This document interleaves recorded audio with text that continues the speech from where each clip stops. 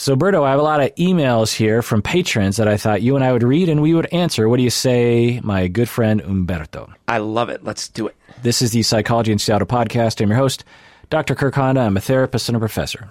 My name is Umberto Castagna, and I pick huckleberries. This first email is from upper-tier patron Nicole from Los Angeles. She writes, I watched a video on YouTube in which a pediatrician discussed reopening school campuses during the pandemic. And she gave the link there. She goes on to say, they thought that school campuses, in most cases, should be reopened, and they cited the mental health of children as the reason. They also said that we needed to be honest that some teachers, and perhaps children at higher risk, would die in this process, but it was worth it. As a mental health professional, what are your thoughts? Would the mental health issues caused by distance learning be so irrevocable and detrimental for the many that it would be worth risking the health and lives of some? End of email. So I watched the video, and they said the following things. It's like a half-hour video. They said, we need to talk about COVID-19 in a nonpartisan, non-political way if we're going to get through it. They also said that the flu is more fatal for children than COVID-19 is. They said that children don't seem to spread COVID-19 very much. They said that most pediatricians are in favor of children going back to school. They didn't cite any research, by the way. They just made these claims. They said that some areas might have in-person school because the schools are more remote, whereas other areas might opt for having distance learning because of the town that they're in. They also said that kids do need to socialize and that kids are being traumatized by the isolation. They also said that we need to balance damage to children's psychologies with the potential deaths of children and others and teachers. They also said that we need to work together, not against each other. They also said we need to wear masks and keep our distance when possible, and that we need to put efforts into prevention so that we can return to a normal life earlier than later. Berto, what do you think? Yeah, this is a straw man city. Straw man city. Do you remember UHF? Spatula city. Spatula city. I feel like we're arguing in black and white. Like either we stay shut down forever and no one has fun and everyone's traumatized, or we go back and everything's back to normal. The fact is this. We can do this mental experiment really easily. If we dialed up the severity of the situation to say, look, this is Ebola level. If you catch it, you puke out your intestines, you die within 3 days. And it's like, 95% fatality rate, mortality rate. Oh, and it's airborne. It's going to spread. Everyone's going to stay indoors. And it affects the young even harder. Okay. If it were that extreme, I don't believe there'd be any rational people. Well, I'd be surprised, I suppose, trying to argue that we should just power through it. It would be a near Armageddon situation. We'd be trying to barely survive at home. Okay, that's the extreme. Now, the other side of the equation, we have like the flu, or even less. But let's just take the flu. The flu is pretty bad. It kills a lot of people every year. Blah, blah. Do we lock down every year? No. Do we take precautions? Not enough, but we barely, but a little bit. Like wash your hands, get your flu shot, those kind of things. Okay. But it just doesn't do enough damage. So we do these calculations already as a society. We do them with cars. We do them with, try to do them with guns, not very well, but we do them. So to be specific on the cars thing, if we are going to have in-person school, that is going to increase the rate at which people will be driving their cars to and from school, which is going to result in a statistical, predictable amount of human beings dying, including children, on their way to and from school.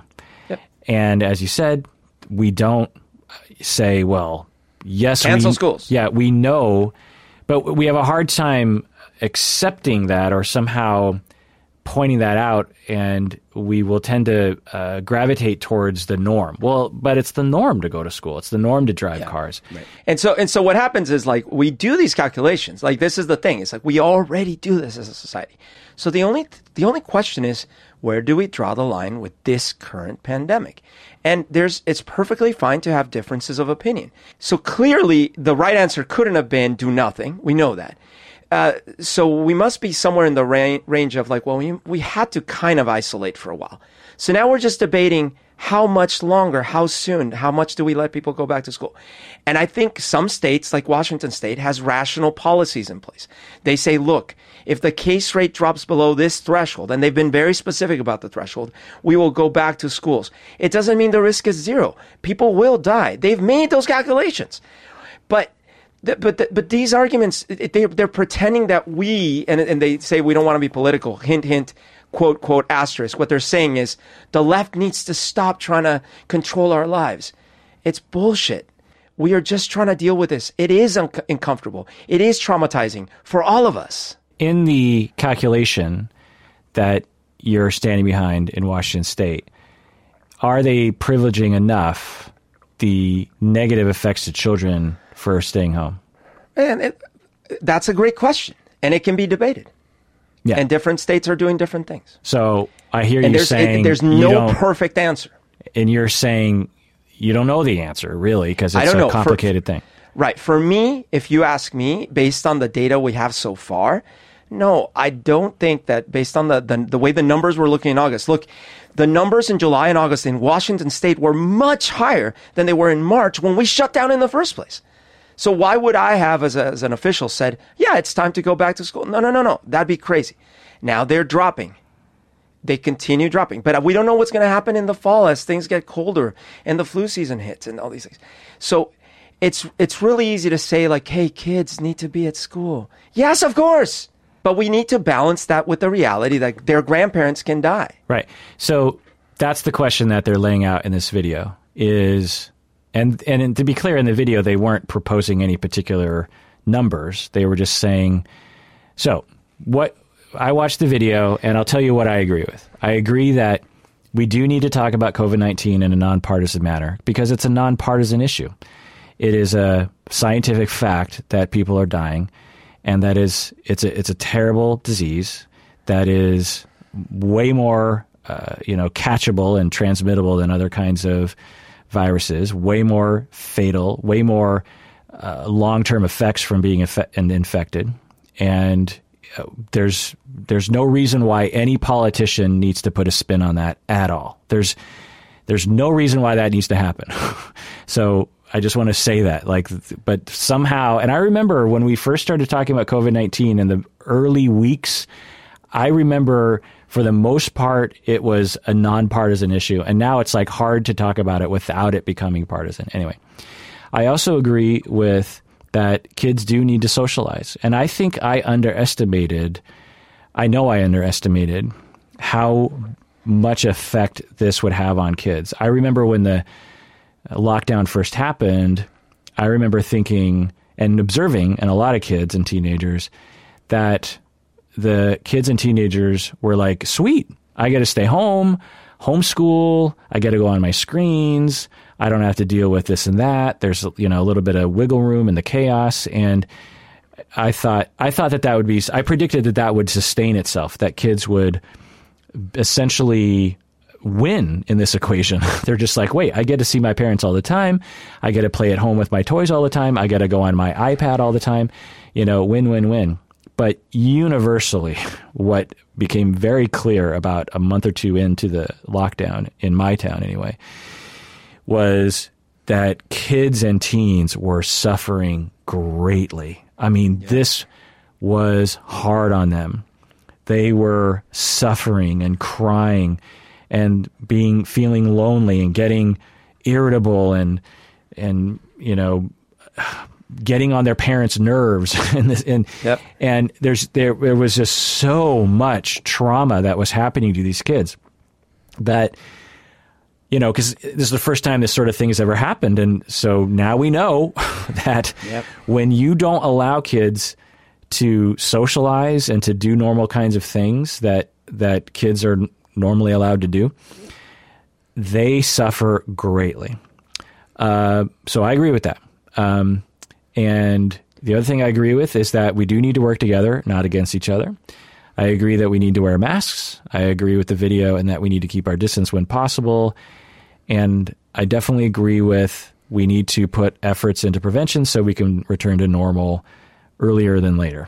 I agree with all those kinds of things. I also agree with Umberto that it is a hard equation to figure out what weight to put on one thing or the other, because there is an equation there. It's like the epidemiologists and the policy setters, make no doubt about it, they put numbers on paper. So they go to the experts and they say, okay, we're getting this number of positive COVID cases per day, and here's what the curve is looking like. This level of infection will result in a predictable X amount of people dying. And of those people that died, here is the number of lost years. Because this is actually one of the things that they don't like to talk about in the news, which is everyone dies. So the fact that people are dying isn't necessarily the issue, because let's say that someone died a week before they would have died otherwise. Well, that's different than if someone dies 20 years or 50 years before it was predicted that they were going to die. Yep. So I can't remember the exact term for it, but there's a loss of life years, essentially, that you try to figure out. This person died, and according to their, bodily markers, like, they had diabetes, but they were of normal weight and blah, blah, blah. And they were 40 years old. On average, that person lives to X amount of years. When that person died, we lost this amount of life years. And you put that into an equation and you figure out at this rate of infection, these amount of life years are going to be lost. If we open up schools, we predict that it will increase the level of infection rate to this amount, which will result in this number of life years lost among these people. Yep. And should we open up the schools because of that? That's how they should be thinking about it. And like what the video is talking about and what we've been talking about is, just because it's predicted that one person is going to die, that doesn't mean we don't open up the schools. Because when you open up the schools, there's all sorts of vectors of dying when you open up schools. Not only COVID, but the flu, car wrecks, kids are exposed to more accidents, these kinds of things, choking at lunchtime, whatever the situation is. And bullying at school. Right. So... Right, like school shootings. There's a small. There's been no school shootings recently. Yeah. Right. So there's always that calculation, and this is the whole death squad thing when they started coming up with this. Anyway, it's a very sad calculation that epidemiologists and scientists deal with, and insurance companies deal with all the time. Right, and so should policymakers. Yeah. What weight do you put on that? What weight do you put on the trauma of kids that is absolutely happening on average?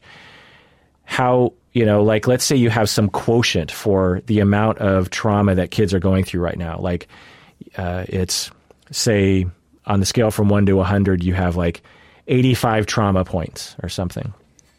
Okay, so if we can get the 85 trauma points down to 40, while only opening up the schools to a half rate, which will result in this number of people dying. So you lose 45 points of trauma to kids, but that results in the death of 1,000 people who would have had an average of 20 years left on their life on average. Right. Is that worth it? And that's this weird calculation that you have to make. One of the other things that upsets me is that it's not like the virus isn't some magical thing. Yes, it's incredibly frustrating is such an understatement, but this happened to us, to humans right now. This is so sucky, so lame, right? And the virus is definitely not something we can easily deal with. All true. At the same time, it is a biological agent and it has certain rules and it needs hosts to transmit itself and stay alive. It does not survive indefinitely when left by itself without a host.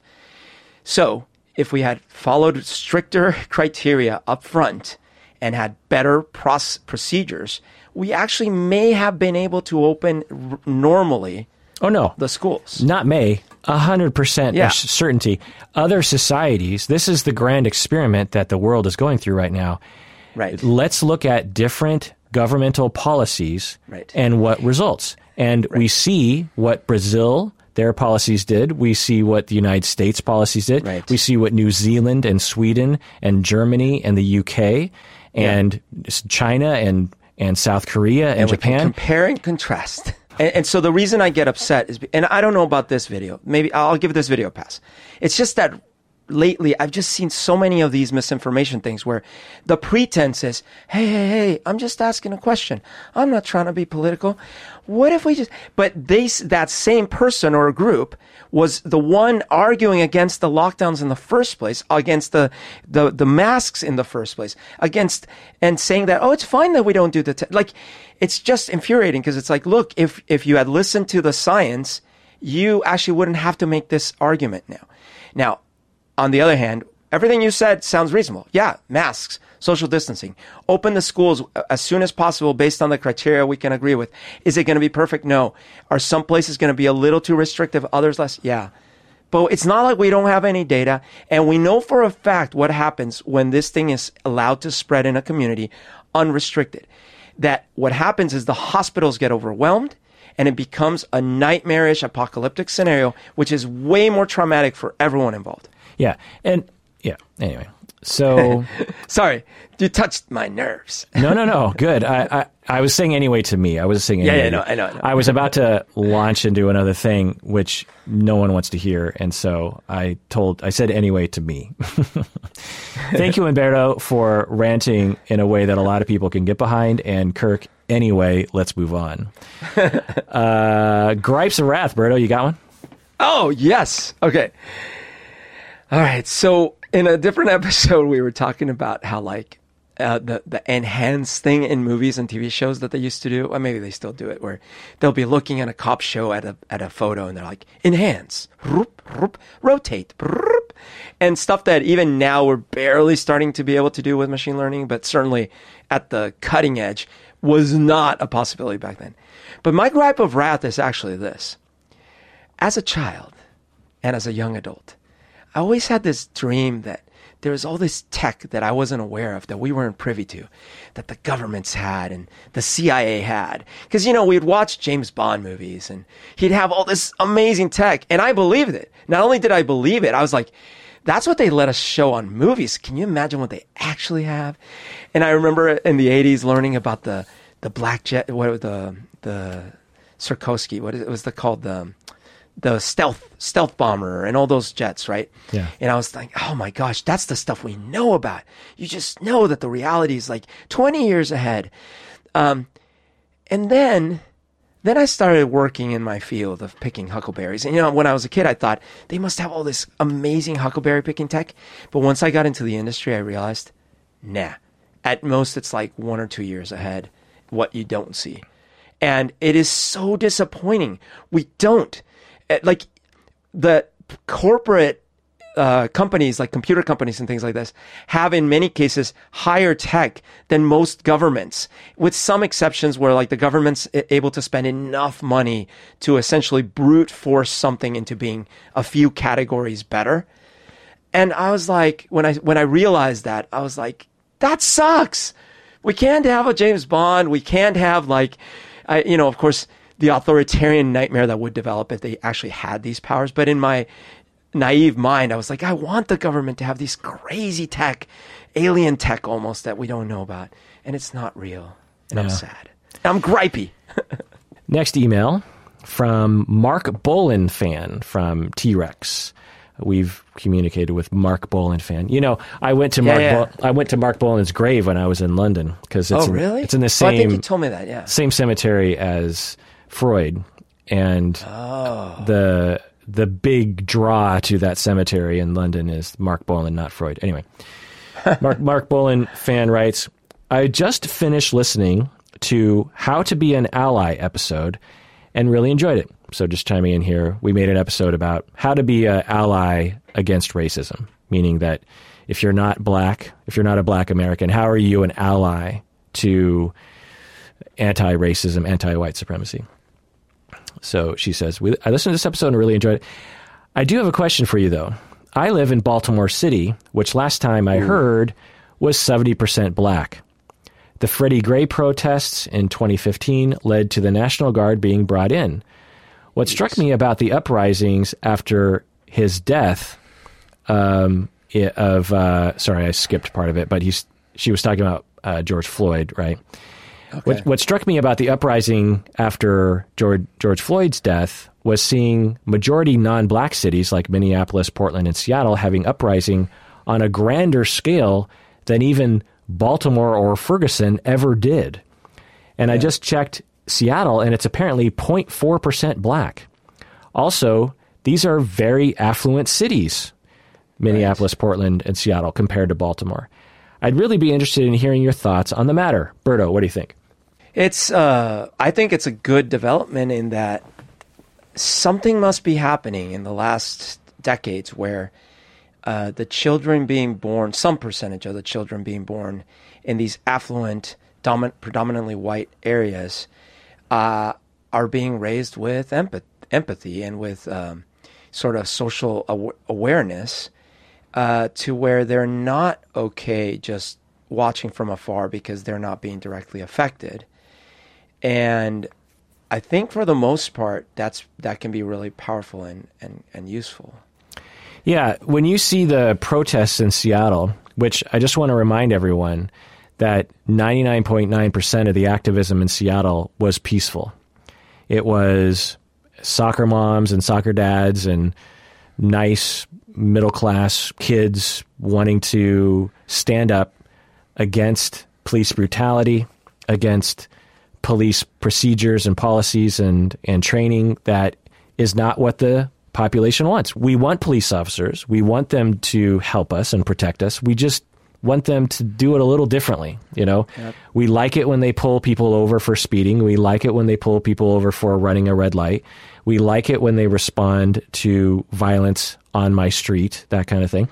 We don't want them to use brutal force on a person who can't breathe, who isn't doing anything violent, doesn't have a weapon, and there's no need to do that. That's all we're asking. It's not a big deal. Yeah. It's not a big request. It's not unreasonable. Totally agree. 100 billion% agree.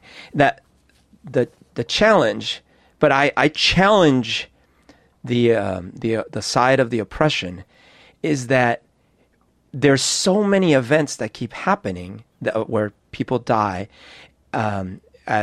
because of excessive force that things boil over, and then people start actually, some small tiny percentage of the population starts actually rioting and destroying property and all these things. And the thing that I said before is, so like that's bad, but if we don't want that to happen, we have to look at the root causes, not just point a finger and say bad. It's like, yeah, of course that's bad. Right. But the root causes are bad. Right. Now, I'll tell you, my general approach to activism is peaceful and that movements take a long time. The gay rights movement over the past couple decades was primarily a peaceful activist program. There were occasional bricks through windows, but for the most part, when you associate when you think about gay rights throughout the 90s and zeros and tens, you think of Ellen coming forward. You think of Will and Grace. You think of politicians coming forward and saying, guess what, I'm gay. You think of TV shows like Glee and Kurt. You think of famous people coming forward and saying they support gay rights. You think of Gay Pride Parade.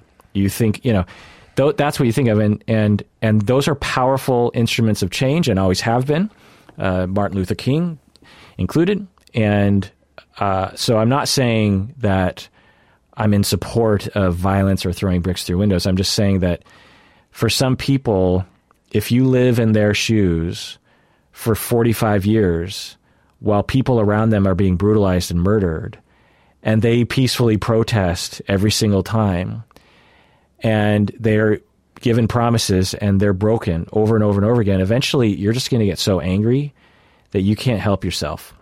and when they raise up the image of peaceful protest, and they say, why can't you be more like Martin Luther King? And they'll say, you troglodytes, you kill them too. Right. Right. So it's hard. It's hard to side with the people arguing that a tiny little minority of folks are going overboard when they don't want to have the conversation about why that happens. Yeah. Now, I will say that I have done a lot of research on police badge cams. It's one of those things that I do at 11 o'clock at night on YouTube. It's one of those rabbit holes I go down. And for whatever reason, of the 100 different rabbit holes that I go down, last night I watched the new Smarter Every Day episode. Have you seen it? Where he shoots a baseball past the speed of sound. Oh. It's pretty cool. Anyway, I have learned a lot about what police go through, and a lot of police go through situations where they really do have to shoot people who are unarmed. Yep. For reasons that, for us who don't live that life, have a hard time understanding. And so I'm not one of those idiots who just claims that every time a police officer uses lethal force is somehow believing that they're wrong. There are a lot of times where I am 100% happy with a police officer using lethal force to protect my family and to protect innocent human lives from being harmed, even from someone who you're not quite sure if they're armed.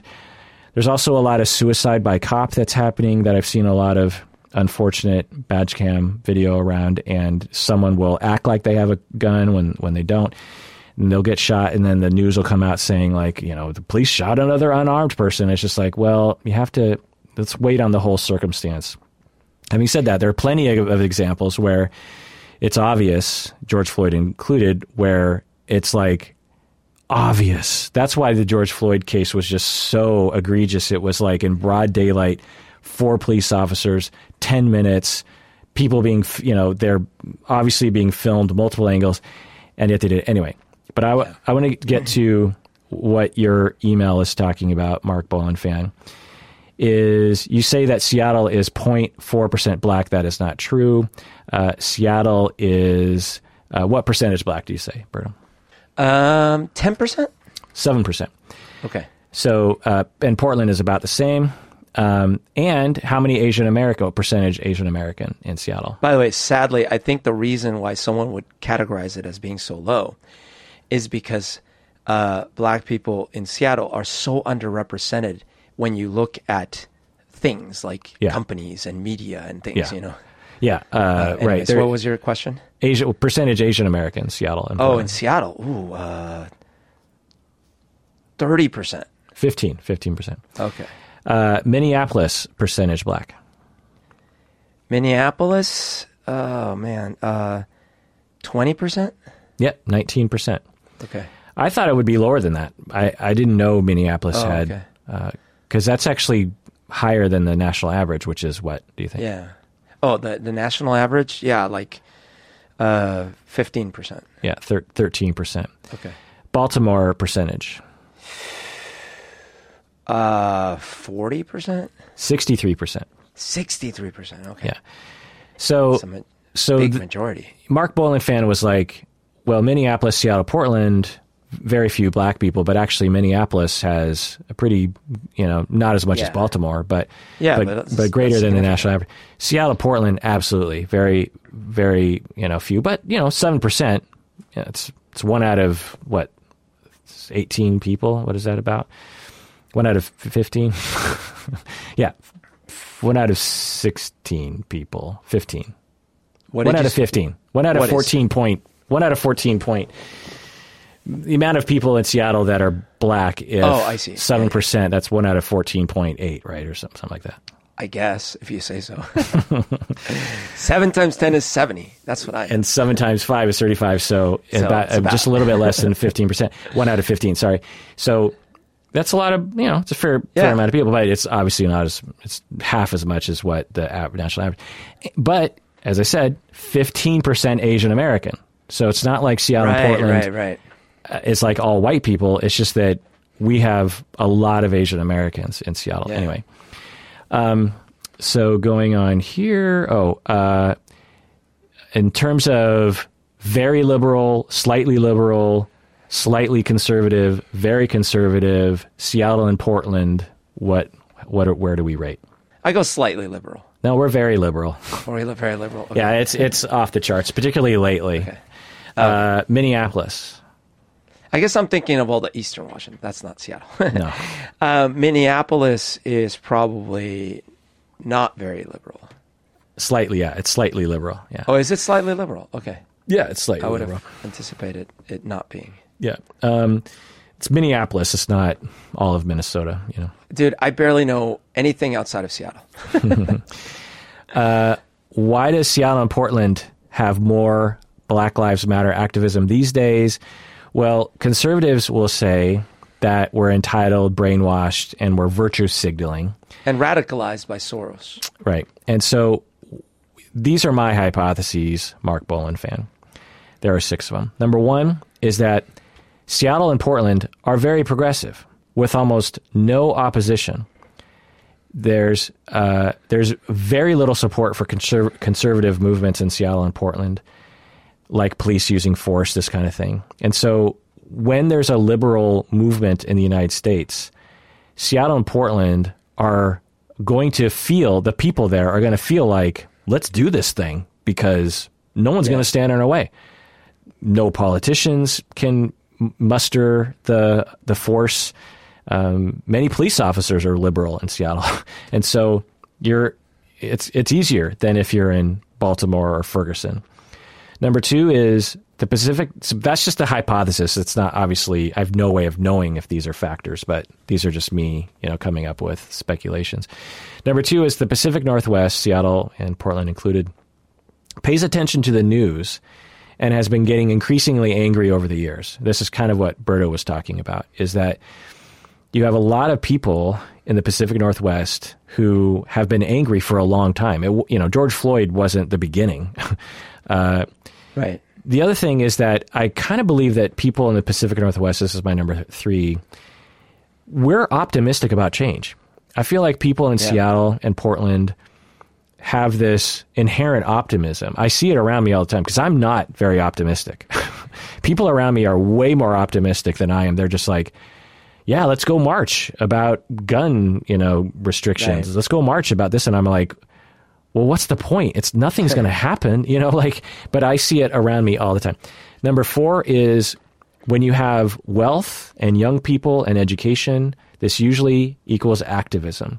When you look to the history, even around the world, activists and leaders often are young, wealthy, educated people. Che Guevara, was a young, wealthy, educated dude from, was he from Argentina or something? And went to Cuba. I can't remember.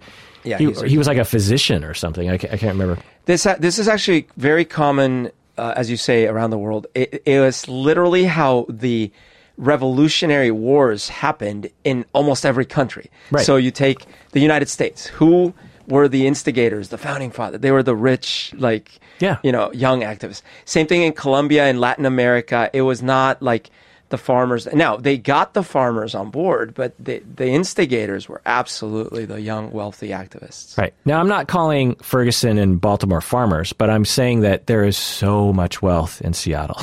Yeah. I mean, it is filthy rich, and there are so many young people who have a lot of free time on their hands. They don't have kids, and so much education. The average education level in Seattle is like way higher than around, especially around the world. And so, as you said, revolutions are, rich, privileged, educated people. Why? Because they have the free time. 2, when you're an oppressed class, you step out of line, you get knocked down. And when you're in the privileged class and you stand up, you can't be knocked down as easy. And so activism is, made more easy. Anyway. Like, for example, slave would not have ended anywhere near when it ended had it required black insurrection only. Right. It was white privileged people getting together and actually dying for the cause, particularly in the Civil War, to end slavery. That's what it took. Which is tragic, that the oppressed can't take matters into their own hands easily. That's what's always just completely boggles me. It's like, I always just wonder, like, have you read history? Because look to 1960 when there was Jim Crow laws. Don't you see how you're acting kind of like the bad guys in that story? I understand it's not as bad, but can't you see that it's kind of a continuation? When you look at xenophobic a-holes in the 50s or in 1900 or like Andrew Jackson, the Trail of Tears, like,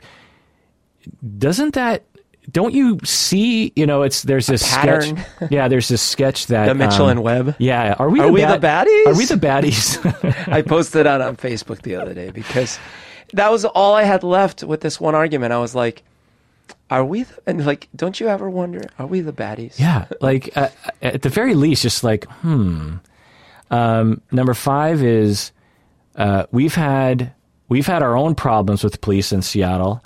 It's not like, we're like, ooh, bad things are happening with police in other towns. No, we're upset about what's happening in our own town.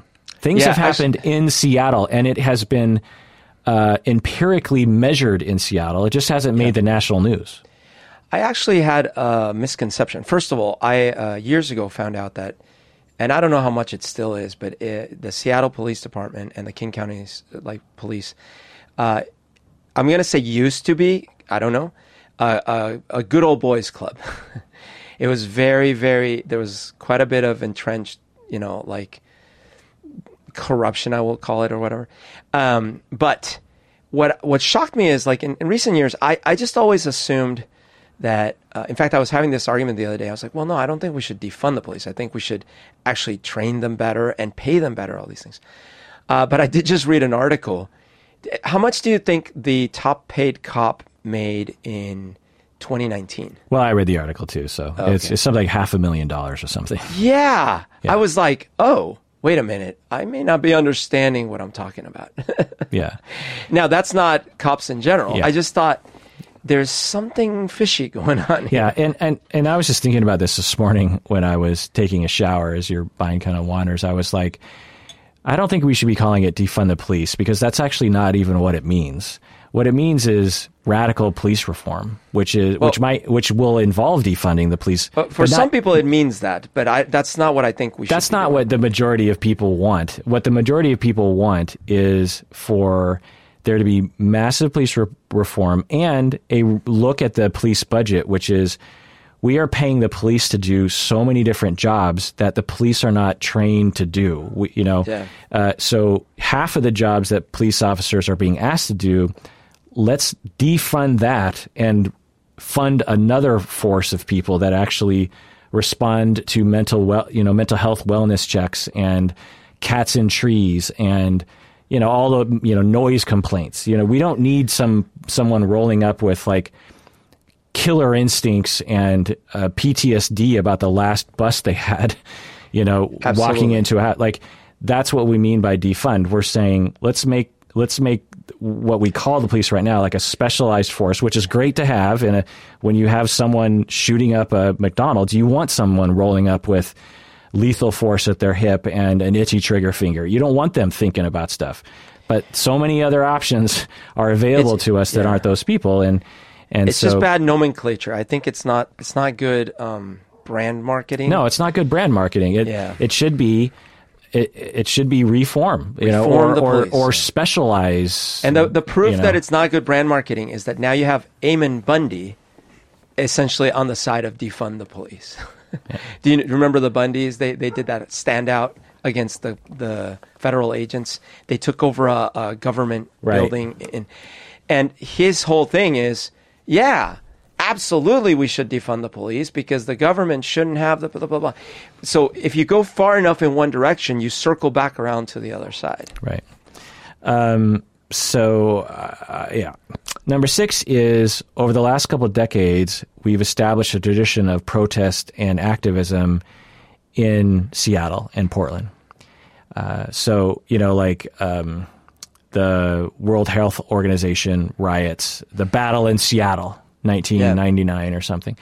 So we've become known for it. People come here for activism, and we're proud of our activism. We're proud of our ability to say, no, you're going to hear us, and we're going to make this happen. Now, like I said, 99.99% of what that manifests as are peaceful people in the streets screaming and holding up signs and writing letters. And it's unclear what it accomplishes, actually. Well, I think it accomplishes something. I mean, when it's up against such powerful forces, it's hard to do anything when the government doesn't listen, because, look around the world, all government has to do is just not listen, And it's just, I lived through a period of time in late 80s Colombia where the whole thing was people in general were convinced that the real problem was the guerrillas. The guerrillas are the real problem. And they feared the guerrillas because they would kidnap people. In Colombia, unless people don't know. Yeah, in Colombia. And actually a couple of the guerrilla movements disbanded their weapons, all that stuff, and became political parties. Well, that's what we want, right? Like peaceful, like nice. And then they got systematically assassinated one by one. I don't mean like, oh yeah, for a couple of days. No. For like 2 years, almost every single day, 1-2 people assassinated till the thing was decimated. It was gone. And so I have this bad taste in my mouth from listening to the power structure telling you, hey, if you just follow the rules and go peaceful. I didn't know what you're saying. So you're saying that the government actually assassinated the guerrillas turned politicians. Yeah. And it wasn't the president, right? It was the right-wing paramilitaries. But essentially, with the wink and a nod, because it was like, we will never forget what you did. So it doesn't matter that you've gone the politics route. We're still going to kill you. Yeah. And for those conservatives listening right now, I just want to say that you've probably heard a lot of weird propaganda. And let me be clear. And I think I speak for a lot of people in Seattle, which is this. We like the police. Some of my good friends are police officers. Some of my best friends are police officers. I want the police. There was a time in my life when I thought about being a police officer. The police are good. When I grew up in a time when police were considered to be the neighborhood good guy. Yeah, I've only had good experiences with police, at least in this country, all my life. I have not, but I've had good experiences and bad experiences. But the point is that, yes, we want law and order. Of course we want law. Who doesn't like law and order? It's rational to like law and order. We just want some minor changes to be made. It's not radical. It's just an acknowledgement that some police officers either take it too far or the training isn't careful enough. But so many things of the training are working. So many actions by police are exactly what we want them to do, especially under the circumstances of having to think in the moment. Yep. So there's just a little bit of change, a little bit of accountability, a little bit of humility from police officers of saying, you know what, this one, we got it wrong. And some police officers are saying that. Some leadership in police are saying that. And maybe a little bit of, maybe we could look at specializing what we call the police force. These people over here, they have guns and shotguns and AR-15s. And these people over here, you know what? Maybe we can look at another kind of way of enforcing the law that, we don't need all that firepower and tanks and that kind of thing. Because we want to make the public trust us and feel comfortable around us. And we're willing to have those conversations. We don't know what that's going to look like, but we are here to serve the public. And so let's talk about it. Now, some police officers, some leadership are absolutely doing that. And that's all we're talking about. When we're marching, when we're doing our snowflake liberal cuck activism, that's what we're talking about. We're not talking about Antifa or, anarchy or ignorant notions of throw away the police, like, pundits will say. We are talking about extremely reasonable things that I'm guessing everyone would get behind. Yep. Let's take a break. When we get back, let's read more emails. Berto, what do you say? Let's do it.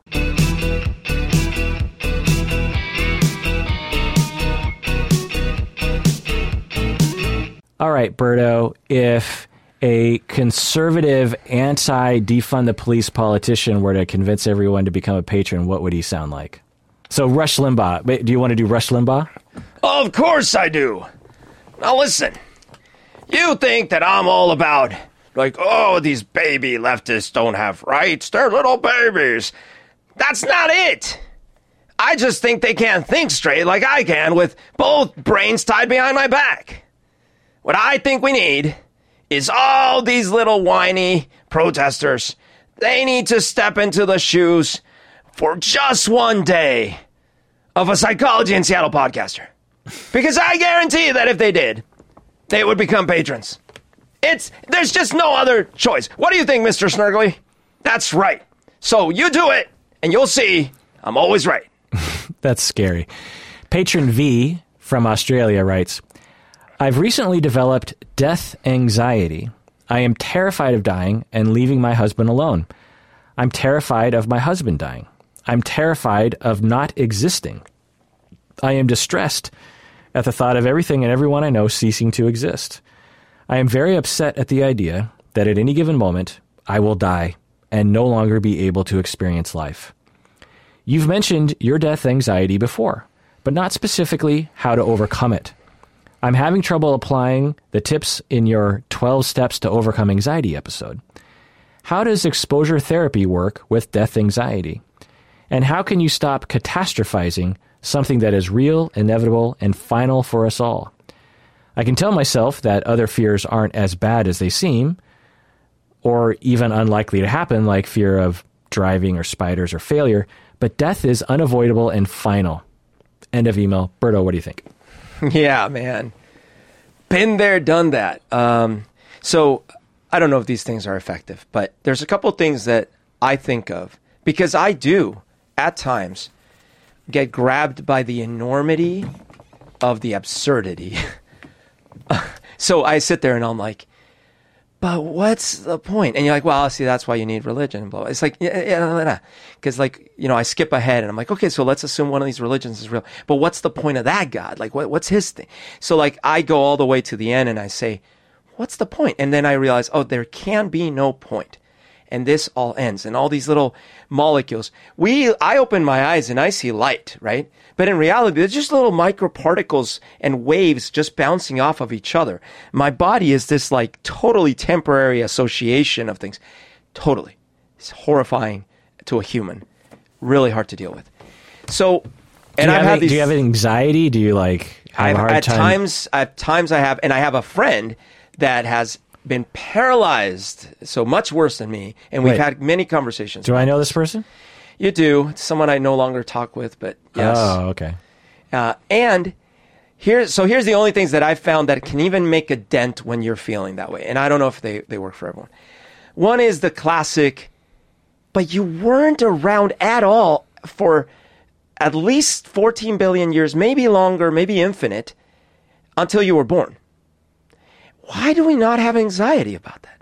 And I'm not saying there's an easy answer. I'm just ponder that for a little bit. The enormity of time behind us and the subjectivity of the flow of time in any direction in the first place, and thinking, yeah, I wasn't around for any of that.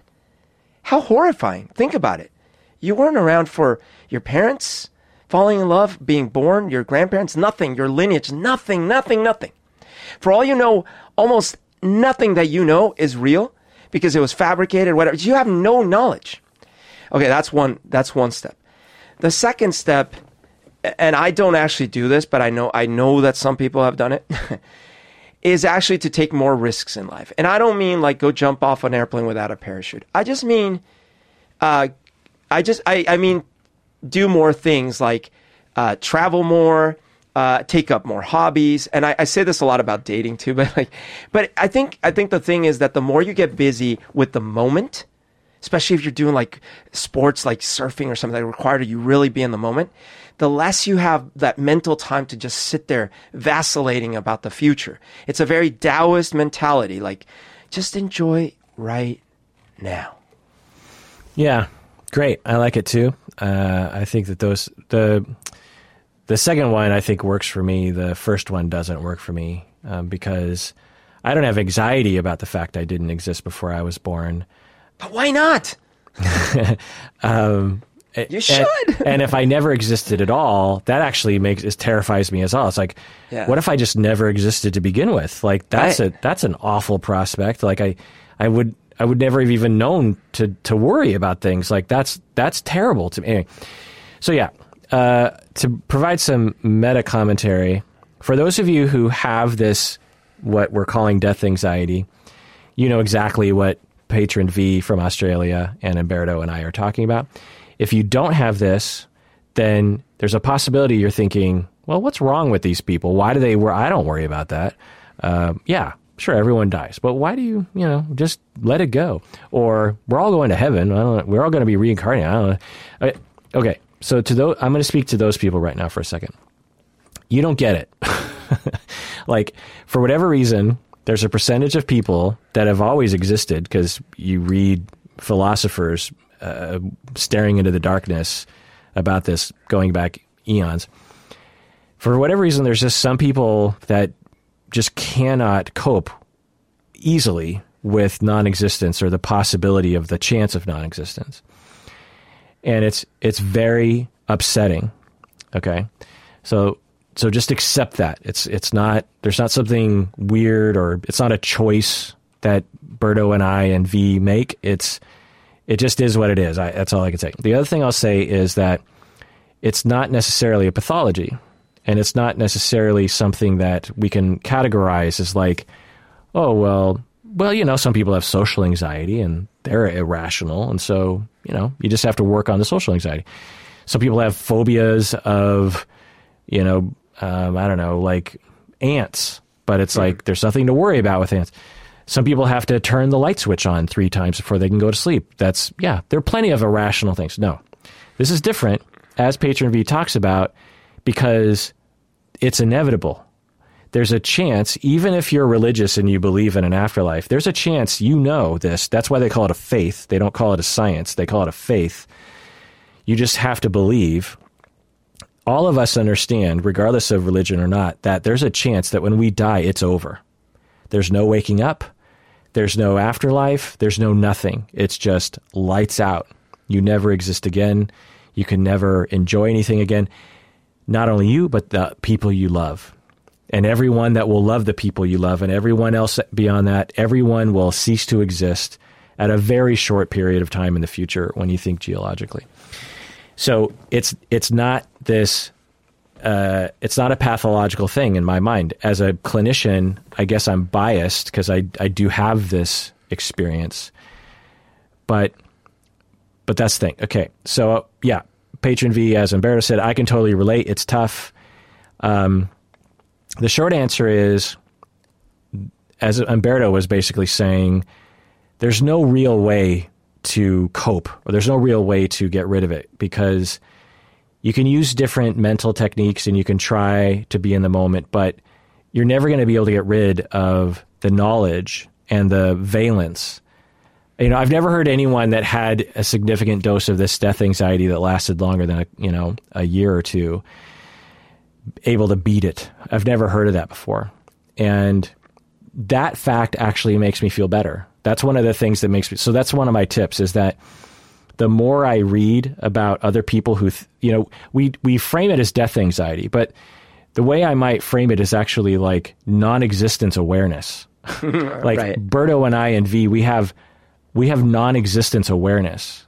And when people have that awareness, you don't get rid of that awareness. You might be able to get rid of kind of the anxiety about it, the plaguing, debilitating feelings, but you're never going to get rid of that hard notion of, shit, this could all be over.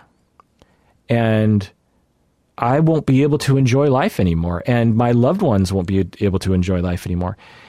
My past pets and my past loved ones who died, there's a chance that they're just gone. Right. And that's sad because it's hard to cope with because when we're young, we have a hard time fathoming that. And then as we learn that, we're like, wait, what? The other thing is, as humans, we have this excellent ability to just sort of contemplate that, which I don't think animals were meant to do, you know? Right. It's not something we evolved. Well, I don't know, but it's certainly some of us don't possess the right shut-off mechanisms for it. Yeah, it's a crappy,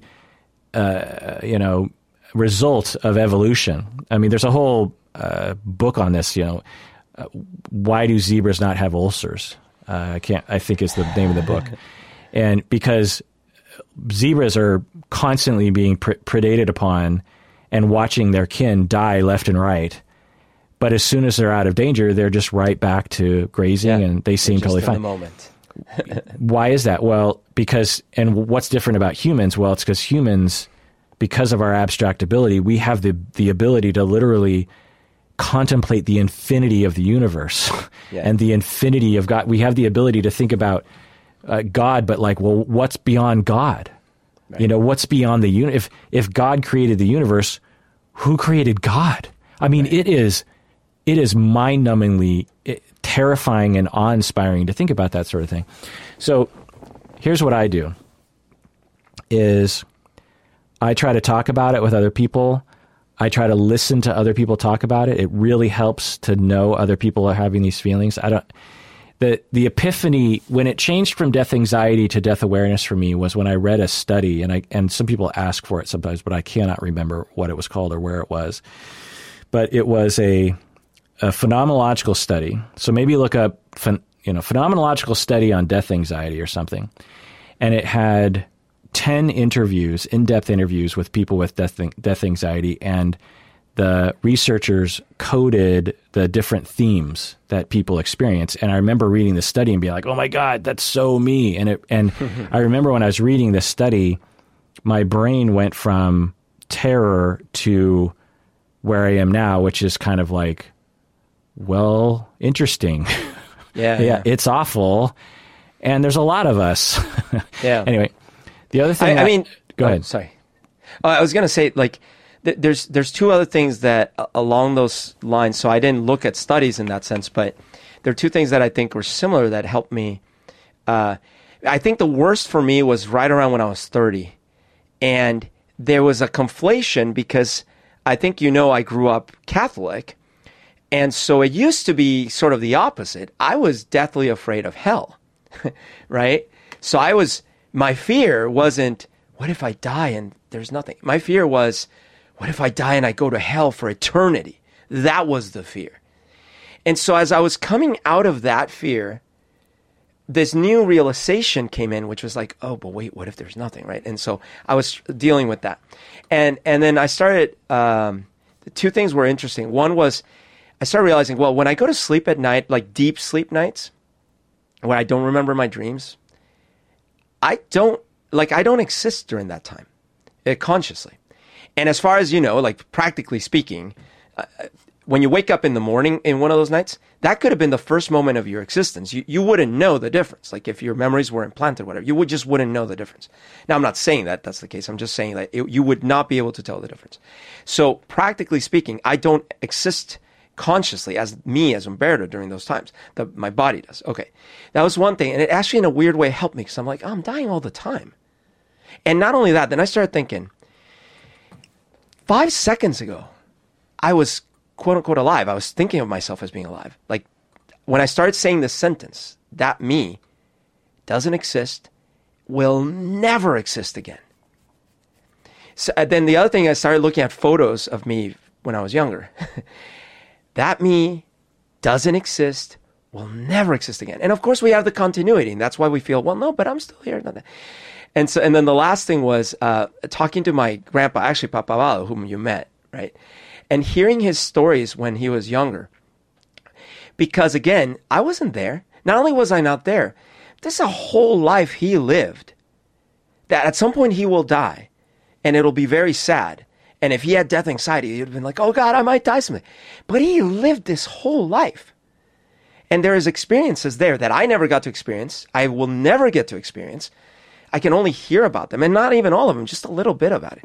But he lived that life.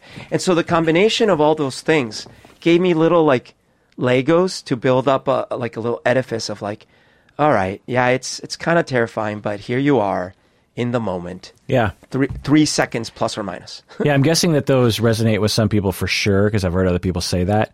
Those don't resonate with me at all. When you talk about that, I'm just like, that doesn't comfort me at all. But there's a piece of this that I do try to apply, which is that you were saying, I wasn't there for those experiences, so I'm not there for a lot of experiences. So the fact that I won't be there after death for a lot of experiences shouldn't really bother me that much. And that's, I think, a part of some people's death awareness is a little bit of narcissism, which is self-centeredness, essentially. Yep.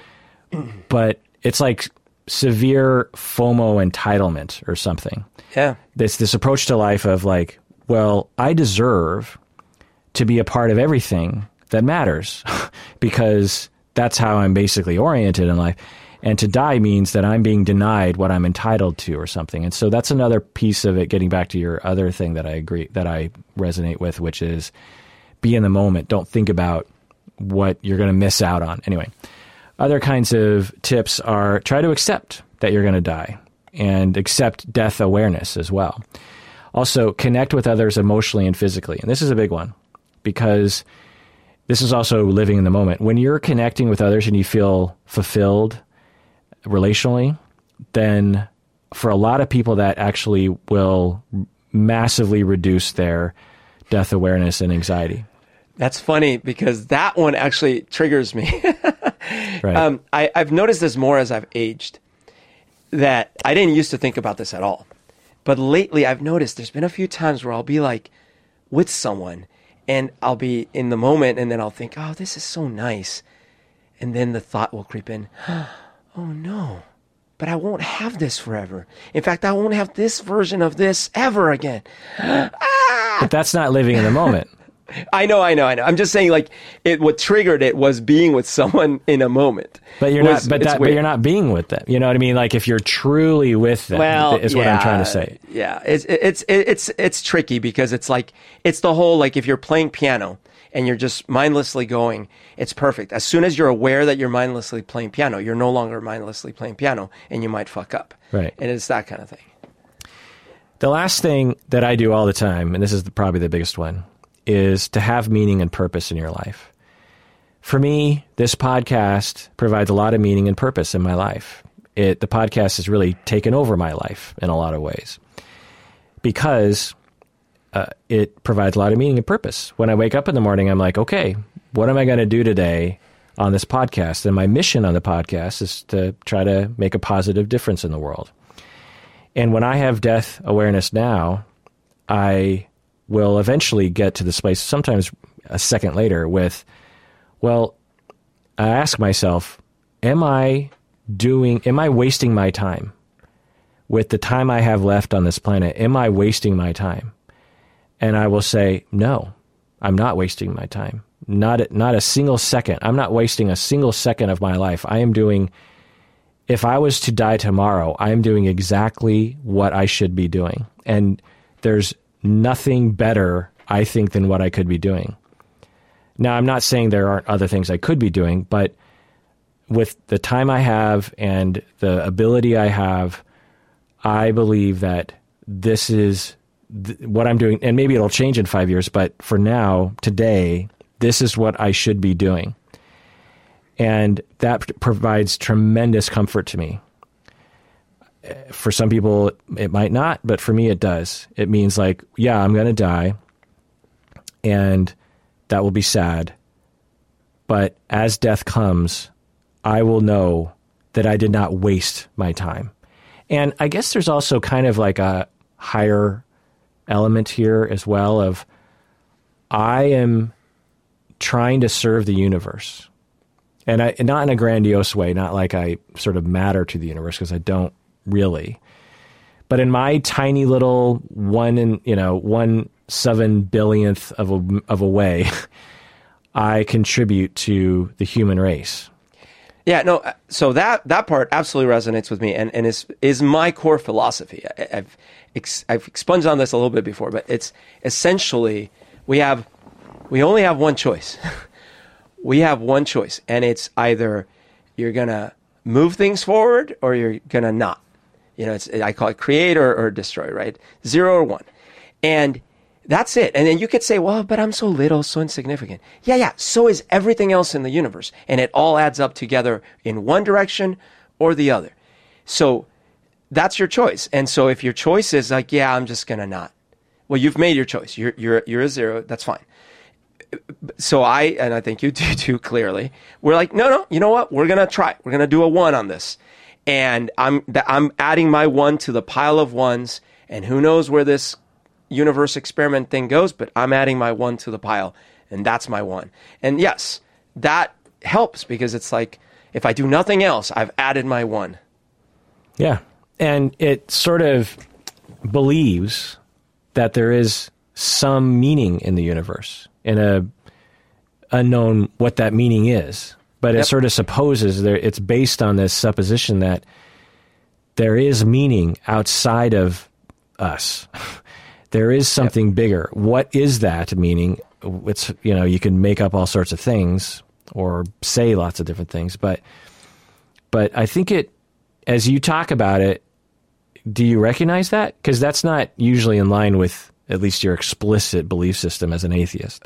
Well, no, because that's different than believing in a God, right? So, like, I think I've talked about this. So, like, I've come to the realization years ago that that this thing that you need faith.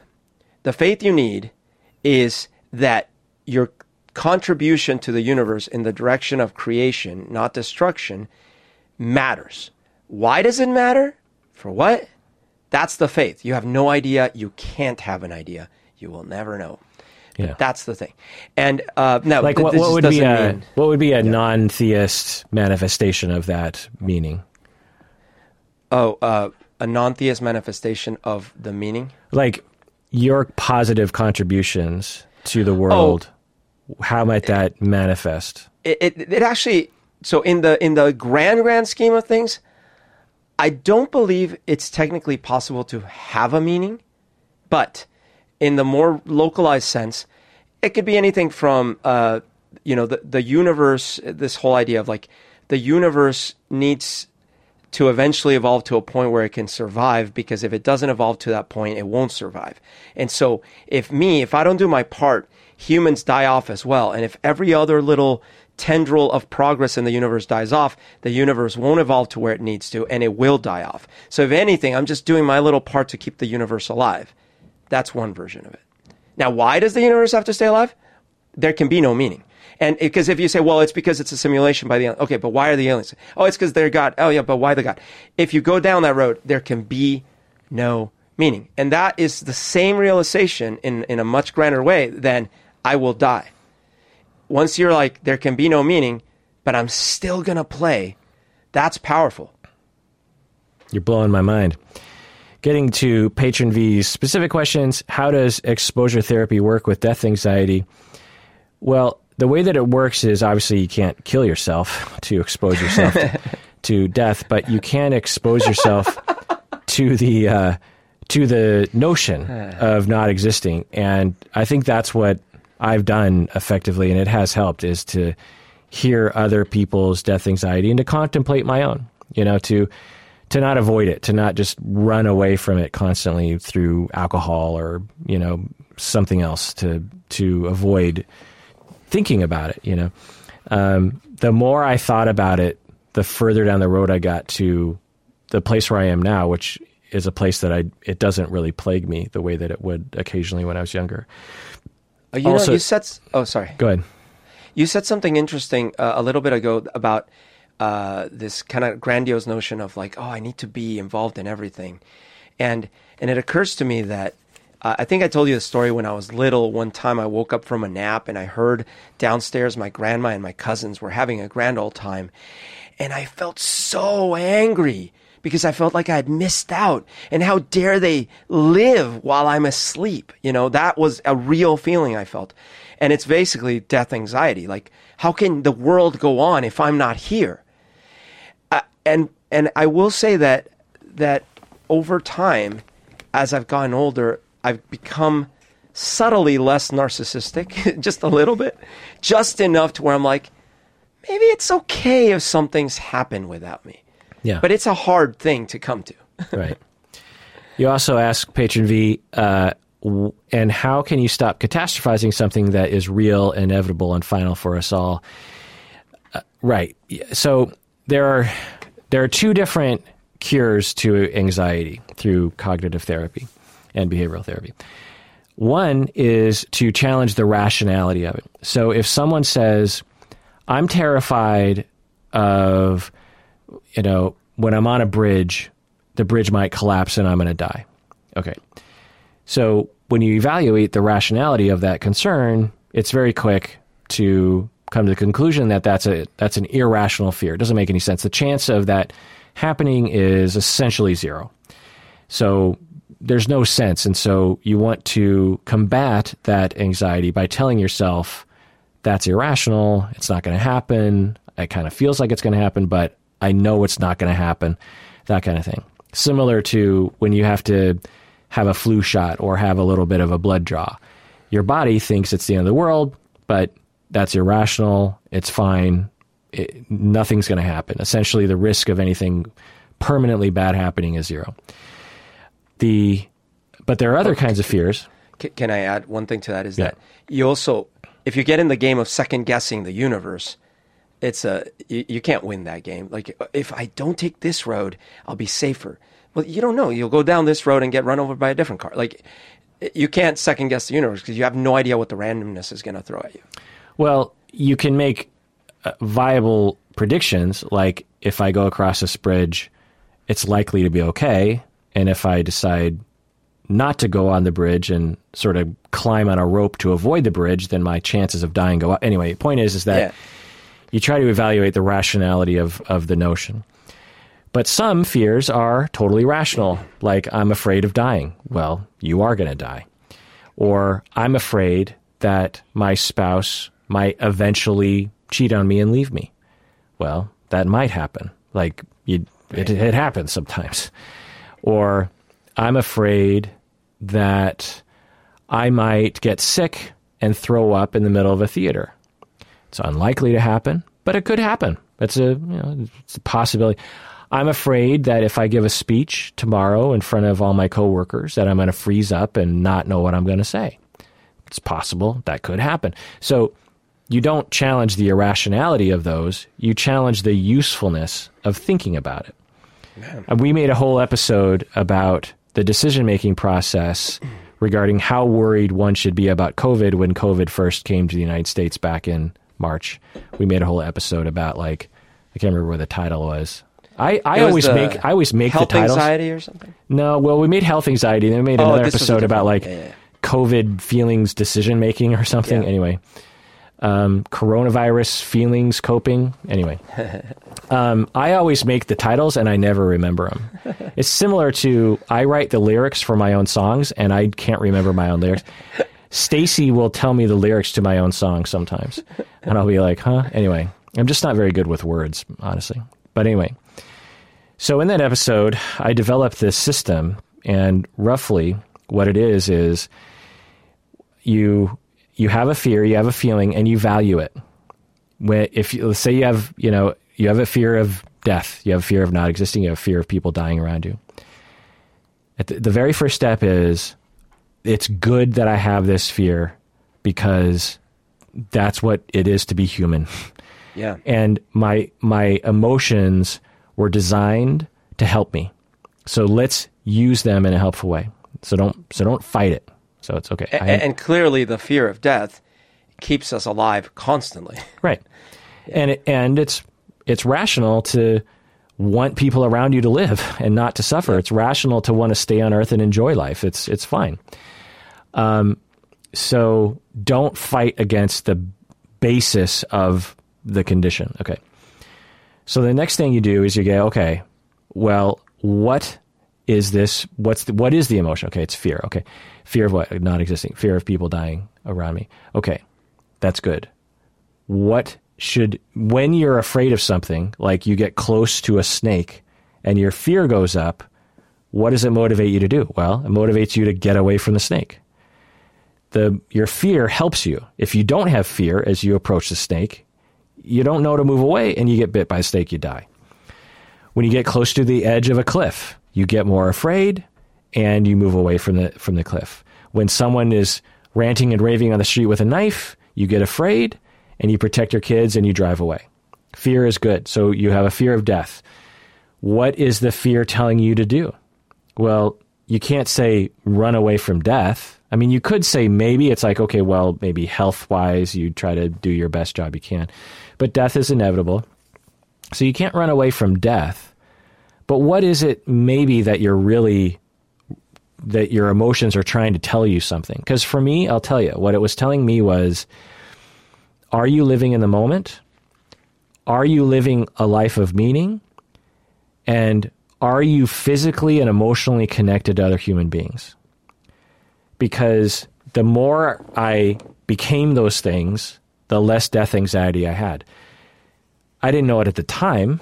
That's what my death anxiety was telling me. But that's what my death anxiety was telling me. Interesting. So use your emotions to motivate. Now, once you have a plan, you say, okay, well, here are the 5 things I'm going to do that my death anxiety is telling me to do. I need to have meaning in my life. I need to connect with other people.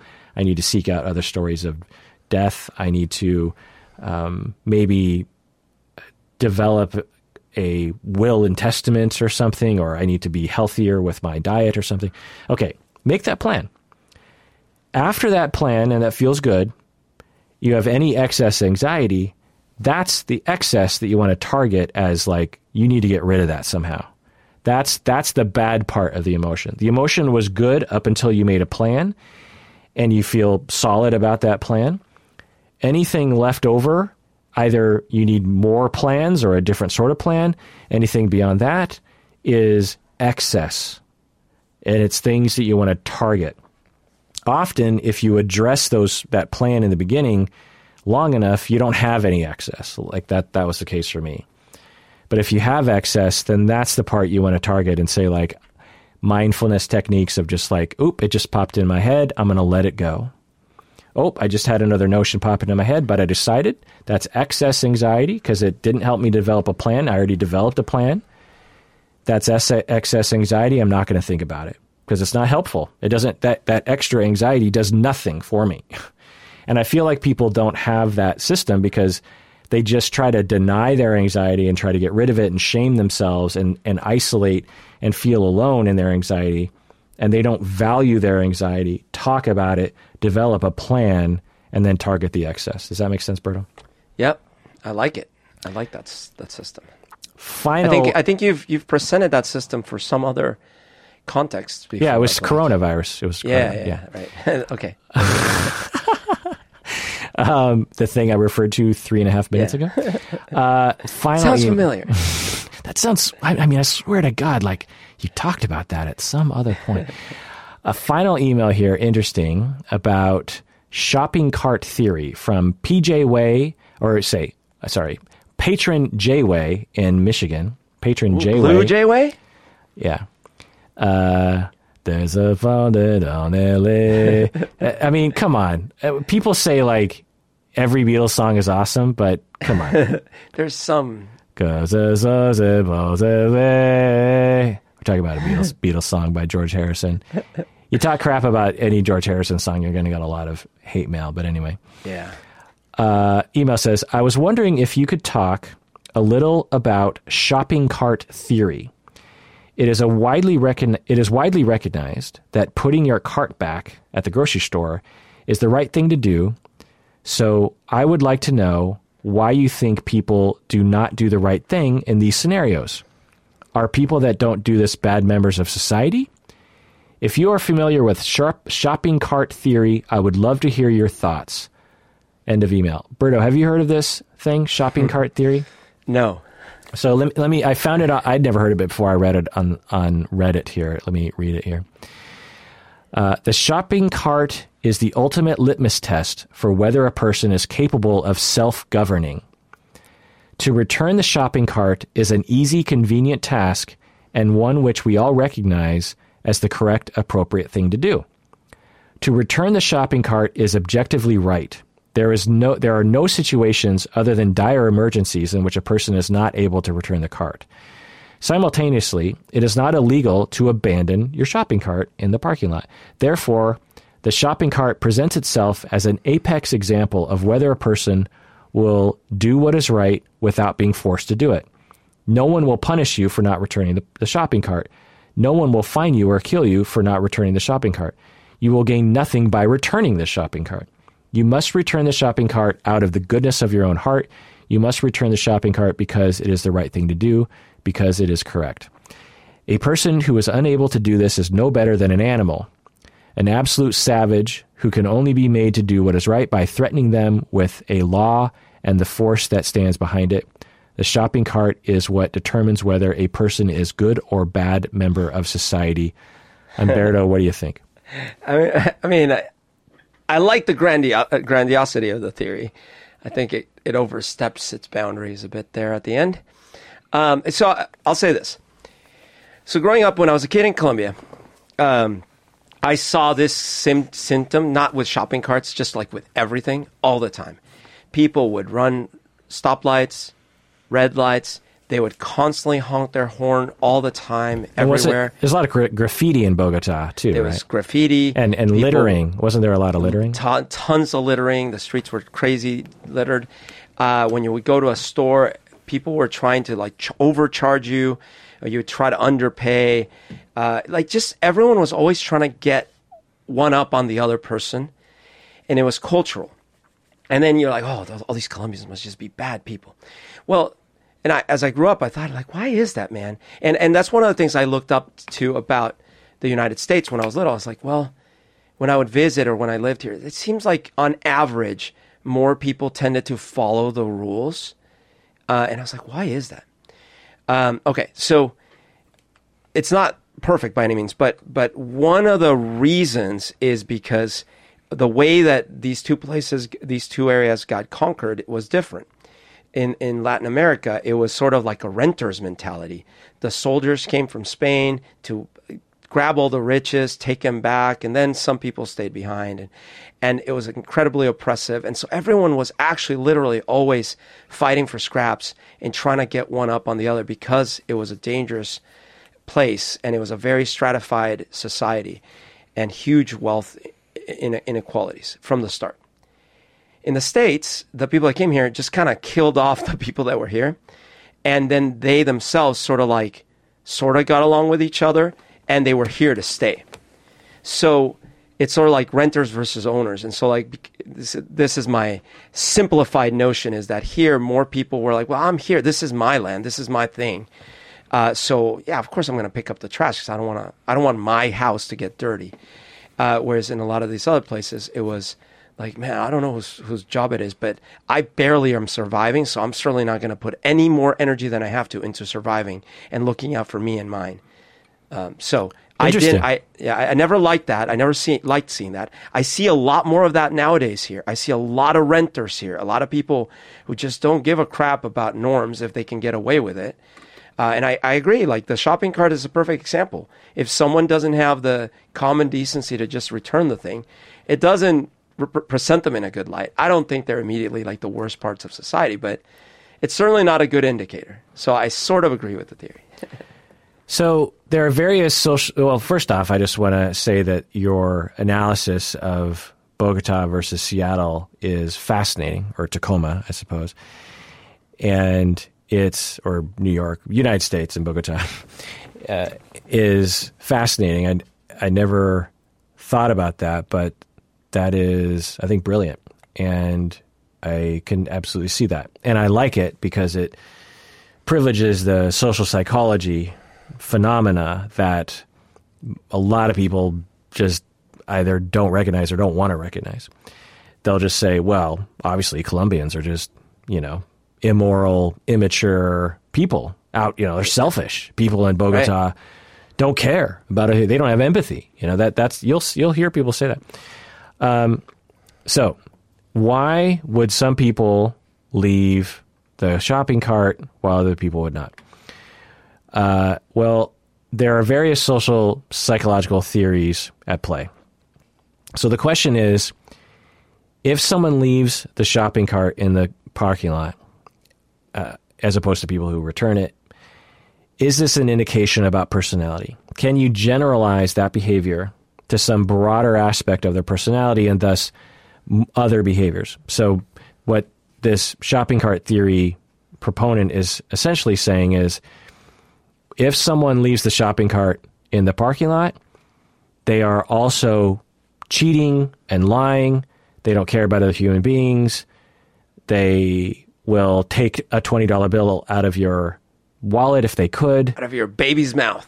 They will not do their part to reduce carbon footprint. They will not donate to charity. That's essentially what they're saying. But they're not saying that explicitly, because if they did, they know they would have to open themselves up to empirical science. What this shopping cart theory is saying is essentially nothing, I wanted to say. They're saying the shopping cart is what determines whether a person is a good or bad member of society. Well, what is a good or bad member of society? Once you start to define that and codify it, then you can measure against it, and whoever developed this theory has not done that scientific research. They've just made a claim of shopping cart in the parking lot means you're a bad member of society. It's a litmus test of your morality. I mean, I wonder how seriously they meant it as opposed to tongue-in-cheek. I bet you anything people believe this, by the way. And by the way, there's a YouTube guy, I can't remember what he's called, but all he does is he goes around to, he lives in the South somewhere because he has an accent, like Tennessee or something. And I think so anyway. And he goes around different parking lots and he finds people who leave their cart out, and he makes sure that they're not like handicapped or something, and they have to, they find able-bodied people who are just leaving their cart out. And he walks up to them while filming them and says, oh, sir, you just earned a badge of, you are now one of, he has like this magnetic a bumper sticker that he slaps on the car, on the back of the car, and he says, you are now in the, whatever club or something, or you're a bad person, sir, because you left the shopping cart out. And the best ones that get posted are the people who fight back. They're just like, get out of my face. And this guy is a master of verbal judo. Like, oh wow, he's just like, well, sir, I don't understand what my mother has to do with the situation. He has the perfect comeback. Sir, all I'm saying is you just left the cart out, and I just think that that's wrong. Sir, I don't think it means that we have to get into a fight. I'm just pointing this out. I'm just a caring citizen that wants people to do their part for society. Like, it's a hilarious YouTube channel. I'll have to check that out. Yeah. So is it an indication of personality? No, it's possible. I would want to see the research on it. It's possible that people who leave the shopping cart out are more psychopathic, are more immature, etc. But probably not a strong association, by the way. Well, and I guarantee it, like, I'll put great amount of money that more poor people would leave it than wealthier people. Because what happens is when you're poor and you grow up in a dilapidated neighborhood and your house has problems, and you just kind of learn from a very young age that nothing that I do seems to matter because shit goes to shit, and like people don't seem to be able to repair it, then you're going to have a very different view of the world. So you're going to be like, no, I'm not going to return this cart because like I have bigger problems in my life. And so it's kind of an entitled position, as much as I was saying, like, it's a good litmus test. It's an entitled position to say, oh, that person left the cart and that's because they're a bad person. Well, it could be because they're a disadvantaged person in this society too. Right. There's so many different reasons why people would consider it to be not immoral to leave the cart out. And I'll say that when I was younger, I was kind of one of those people. I'm not anymore. In fact, I'm one of those people who actually will go across the parking lot to get an errant cart and put it away. It just feels better. I hate, like, when me and my wife are walking the dog and there's like there's actually a tree that is being kind of engulfed by a bigger tree. So it's a small spruce pine tree that is being totally overtaken by a bigger cedar tree. And whenever we walk by that situation, I always try to help that spruce to kind of get out into the sun. Another thing that I'll do is when I see pebbles in the road, I always kick the pebbles off of the road, because when a car runs over it, that thing can come shooting out and hit a car or a person. And it just takes a little bit of effort to kick that pebble back to the side of the street. And, it just feels better. And I don't have to do it, obviously. I don't get a reward. In fact, my wife kind of laughs at me. But when I was younger, though, I did leave the cart out at times if it was too far away. And I'll tell you, the reason why I did it was I thought of it as, well, it's kind of a pain in the butt to take the cart back. And I know that employee guy will come out here eventually. Someone's going to do it. Yeah. It's sort of like when you're at a restaurant and you get a bunch of crumbs on the table. You're eating some crumbly thing, and a lot of the crumbs are falling onto the table. Right. Well, it's going to, someone else is going to have to clean up those crumbs on the table. Yep. It'll be a little bit of extra work that bus person has to do, or that waiter has to do. Right. You could, if you were moral, sweep up those crumbs, put them on your plate, and then put the plate back on the table, right? You could do that. You could do that. But most people don't. Right. Why because you're like, well, someone else will clean that up. Yeah, you could not pee in the pool too. Right. So but actually you hit on something also important. I was saying, wealth versus not wealth. The other thing is, and by the way, I'm not saying like rich people are better. I was simply pointing out that if you live in a disadvantaged situation, you may have different kind of values on property and stuff. But the same thing is between young and old. Like the longer you've lived, it's more likely that you've learned to appreciate that some things cost money and that you had to struggle to get them, and that you might, have to mow your lawn. Yeah. For me anyway, when I was 13 and 21, I thought, someone's going to be mildly inconvenienced by this, but it's not going to be me. And it's not that bad. And the cost benefit analysis here is, I'm just going to leave it. Now, I was never a monster, and I would never just leave it in the middle of the parking lot. I would always try to find like a little, parking strip to kind of, because I didn't want it to be roaming around in the parking lot. Seattle has a lot of hills, and so it's natural to think this thing is going to get some work. Yeah. So was I immoral back then? According to the shopping cart theory, I was, but I wasn't immoral. I was nice to people. I was gave to charity. I didn't exploit other people.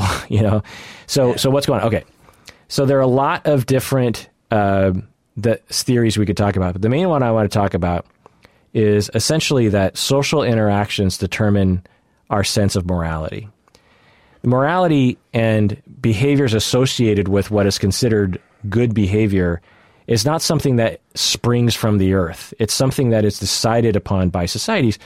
Like in Bogota when Berto was growing up, perfectly law-abiding good people were running red lights and littering. Why? Because the society that they lived in normalized it, and there were other factors at play as well in terms of like, it wasn't just like, well, it's normal to litter, but a grander notion of, eat or be eaten, essentially. Yeah. And you're either someone who survives or you're someone who doesn't survive. And so you got bigger fish to fry than worrying about, because, say you seek out that garbage can. well, what if someone mugs you on the way to the garbage? You don't have time for that kind of stuff, you know? Like, not to mention, there were no garbage cans. Right. Which is a broader issue of like, there's no money to invest in society and blah, blah. Yeah. Right. So, and there's a lot of examples of this. Like, for example, veganism. If in a certain circle of Americans, Berto included, to eat animals is immoral. Murder. It's wrong. It's completely irrational to do what we're doing to chickens, to put the carbon footprint regarding beef production. This is immorality at its highest level. And then you have another group of people who eat pork and beef and chicken, and they're totally moral individuals. You'll have vegans that'll put the cart away and not put the cart away, and you'll have meat eaters who will put the cart away and not put the cart away. Okay. I guarantee you no vegans leave that cart out of place. That's such a vegan thing to say, by the way. Climate change. Some people believe that it is totally immoral, that we're not doing enough. And other people, other good human beings, are like, what's the big deal? Swearing is a great example. So, Berto, you and I, particularly me, swear, and it's not immoral to me at all. When I hear people swearing, it doesn't affect me. It's just talking to me. Right. When I swear on the podcast, some of our listeners get real upset. And they're like, why are you using those words? That's degrading to you. It's wrong to do that. Like, why are you doing that? Okay. Well, in my circle, my wife, my friends, everyone around me, swearing this is a normal part of life. For other people, swearing is, it's wrong. You're not supposed to use that language, So it's your social circle, it's your social interactions. How you vote. Some people believe it's immoral to vote one way or the other. Another good example is giving to the ACLU. If you give to the ACLU, some people say it's immoral not to give to the ACLU. Other people think ACLU is a terrible organization. A really good example, if I might say so myself, is tipping 25% during the pandemic. So a lot of us are getting food delivered now, right? Are you getting food delivered, Berto? Oh, yes, all the time. So there's always that option of like, how much do you tip your delivery person? Right. And the latest trend is, look, the economy is bad. You want to give back to the community. You want to tip a lot. These people, they probably had to quit their job as an engineer to deliver food for, Grubhub now. So be a good citizen and spread that money around. Keep the economy going. Right. And so it's, customary now to tip as much as 25%, which was not customary 6 months ago, No. Especially to delivery drivers. And so for me, when I see that button, I click it. I'm like, okay, an extra $3, like for 25%. I'm like, let's do it. What do you do? Yeah, I tip. I had the same idea from the start. I was like, all right, look, if I'm going to be the privileged person staying at home and being able to work from home, I'm going to at least tip really well. Yeah. And also these people are putting themselves in harm's way in some ways. So now I was with my family on a Zoom call last weekend, and one of my close family members who I consider to be a very moral, nice person, he's like one of the nicest people I know. He was talking about how he saw that button and it defaulted to that, but he ordered pizza or something, and the default was 25%. So you had to click away from 25% to be lower than that. And he was outraged. He was like, gripe of wrathing it. Yeah. He was like 25% for a pizza delivery. That's insane. That's insanity. And everyone in my family agreed, I don't know if they're disagreeing with him to support with him, while I was being quiet in the corner going, but do you not know what these people are going through? And so two, different groups of people, completely different ideas of what is quote unquote moral or not. Well, I've met a lot of members of your family and they are all criminals. Yeah. stopping for people at crosswalks. That's another litmus test, you could say. It's like someone that stops for people on crosswalks, moral. Someone who doesn't, immoral. An a-hole, okay? Not buying purebred animals.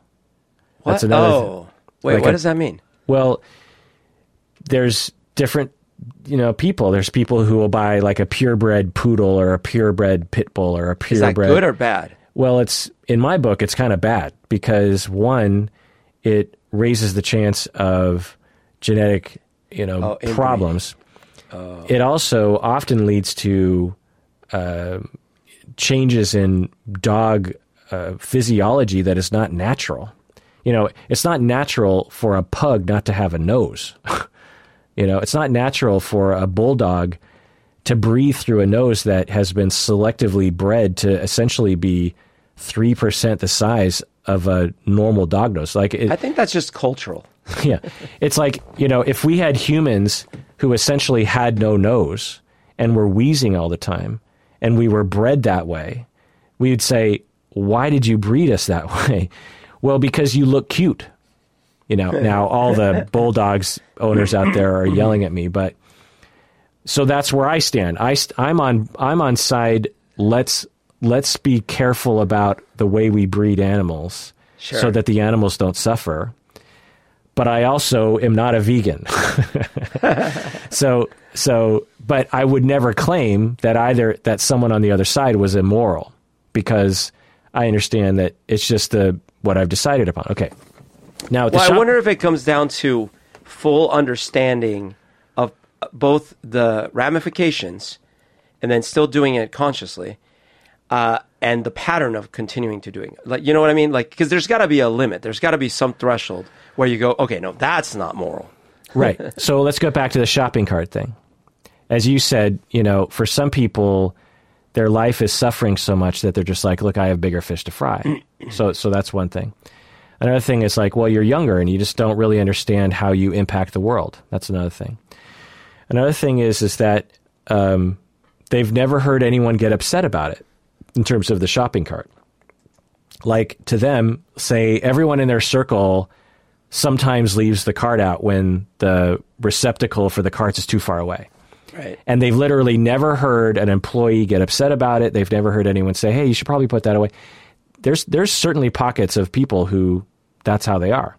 Yeah. So it's just not really on their, if they thought about it for half a second, they'd be like, well, it'd probably be better if I did this. But they've just never heard, like there's all sorts of things that I learned over the years. It's like, oh, I did, like one of the things that I do now is I always take, whenever I have popcorn and drinks at the movies, I always throw it away afterwards. Right. Instead of leaving it in the...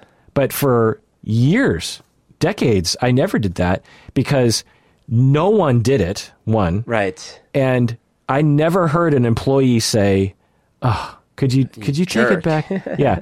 But then this one time, I don't remember when it was, but it was probably like 15 years ago. I think I heard one employee, maybe it was like a friend or something, it was like, yeah, it just gets ridiculous. Everyone just leaves their shit out all the time. They just expect someone to come by and pick it up. Right. And it was at that moment I was like, yeah, geez, really? Okay. And so now I never leave things behind. So for years, now if I would have thought about it for half a second, I would have been like, well, it's probably better to throw it away. You just never thought about it. But I never considered that someone would get annoyed with it, Right. Another is that you've never been in their shoes before. So, for example, former waiters will tip more. And walkers stop for pedestrians more. Right. And this is something that I noticed a lot. When I lived downtown, I was a pedestrian. I never drove anywhere. I walked to the grocery store. I'd walk to Whole Foods. I'd walk to the movie theater. I'd walk to the bars. I'd walk to friends' houses. And I quickly learned there were two different types of drivers. There were the types of drivers that were clearly aware of the morality of watching out for me while I was crossing a crosswalk or, doing something. And then there were people who seemingly had no care for the fact that I was trying to cross the street or that I was near the street, Right. Like, and in fact, get angry, like, yeah, get out of the way, I'm driving here. Yeah. Or, I'm crossing the street and they're edging forward. You know that thing that people do? Oh, yes. And it's like... I do that all the time. It's like, one, why are you doing that? It's a total waste of your energy. Two, you're scaring the bejesus out of me. Like you're moving and I'm 3 feet away. Like, it's why? like if someone was holding a knife and like they just kept getting closer and closer to you. Yeah, exactly. It's like, what are you doing? And I would always kind of take note of what they looked like, right? And it's like the people who looked like they came from the city, who probably did a lot more walking, were much more respectful, whereas the people who seemed to come from out of town and probably didn't do a lot of walking in cities just didn't care. Those people aren't bad people. They just don't know what it feels like to be constantly at assault of cars being around you.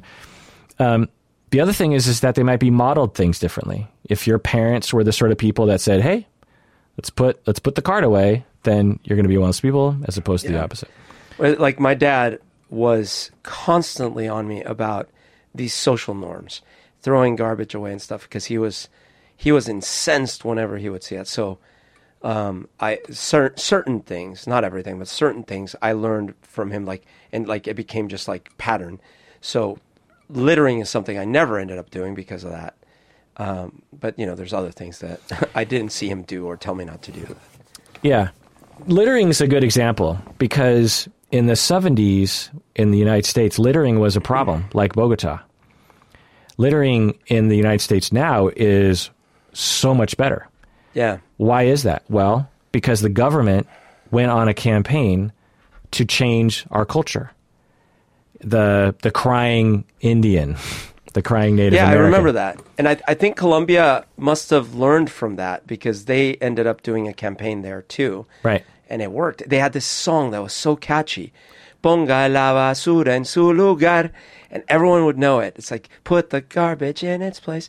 And they had the commercials and they had this like feel good, like take pride in your city, in your country. So if we had a jingle and we had a, crying Native American, by the way, that guy was like Italian or something. He wasn't even Native American, if I remember right. Or he was Native American and he regretted it. Anyway, there's a whole sort of saga story behind that commercial. If we had a whole campaign about putting away the cart, then we would see almost no one leave the cart out. Yeah. So, by the way, the thing that I remember about the anti-littering campaign in the 70s, and this was like early mid-70s, was there was these kids and they're like walking in a sort of a field somewhere, and they're eating like a hamburger or something, and they litter everywhere. And then these Muppets that were the Muppets that were humans were inside the the Muppet full-sized Muppets. Yeah. And there was this one it was kind of like a long commercial, or maybe it was like a film that they would show in schools. Anyway, the kids throw down the garbage, and then these big Muppets, like 5 of them, and they're real kind of scary looking, but kind of comical scary, like a big Oscar the Grouch kind of looking thing. And they're like, "He just littered. Let's get him." And I remember that phrase being very repeated by all of us kids. Of, "That kid littered. Let's get him." And then the monsters chase the kids. And I remember that really affecting us. Terrifying. Yeah. So, by the way, as you were describing the kids eating their hamburger and throwing, unbelievable. I haven't had McDonald's in 30 years maybe, and yet all of a sudden I could taste a Big Mac in my mouth. You got to go sometime, man. The French fries are divine, by the way. So the point is that, pre-anti-litter campaign, the Americans weren't immoral. And post-litter campaign, anti-litter campaign, people weren't more moral. It's just norms. It's awareness. Yeah. It's social support. It's you're the weird one for doing it. You know what I mean?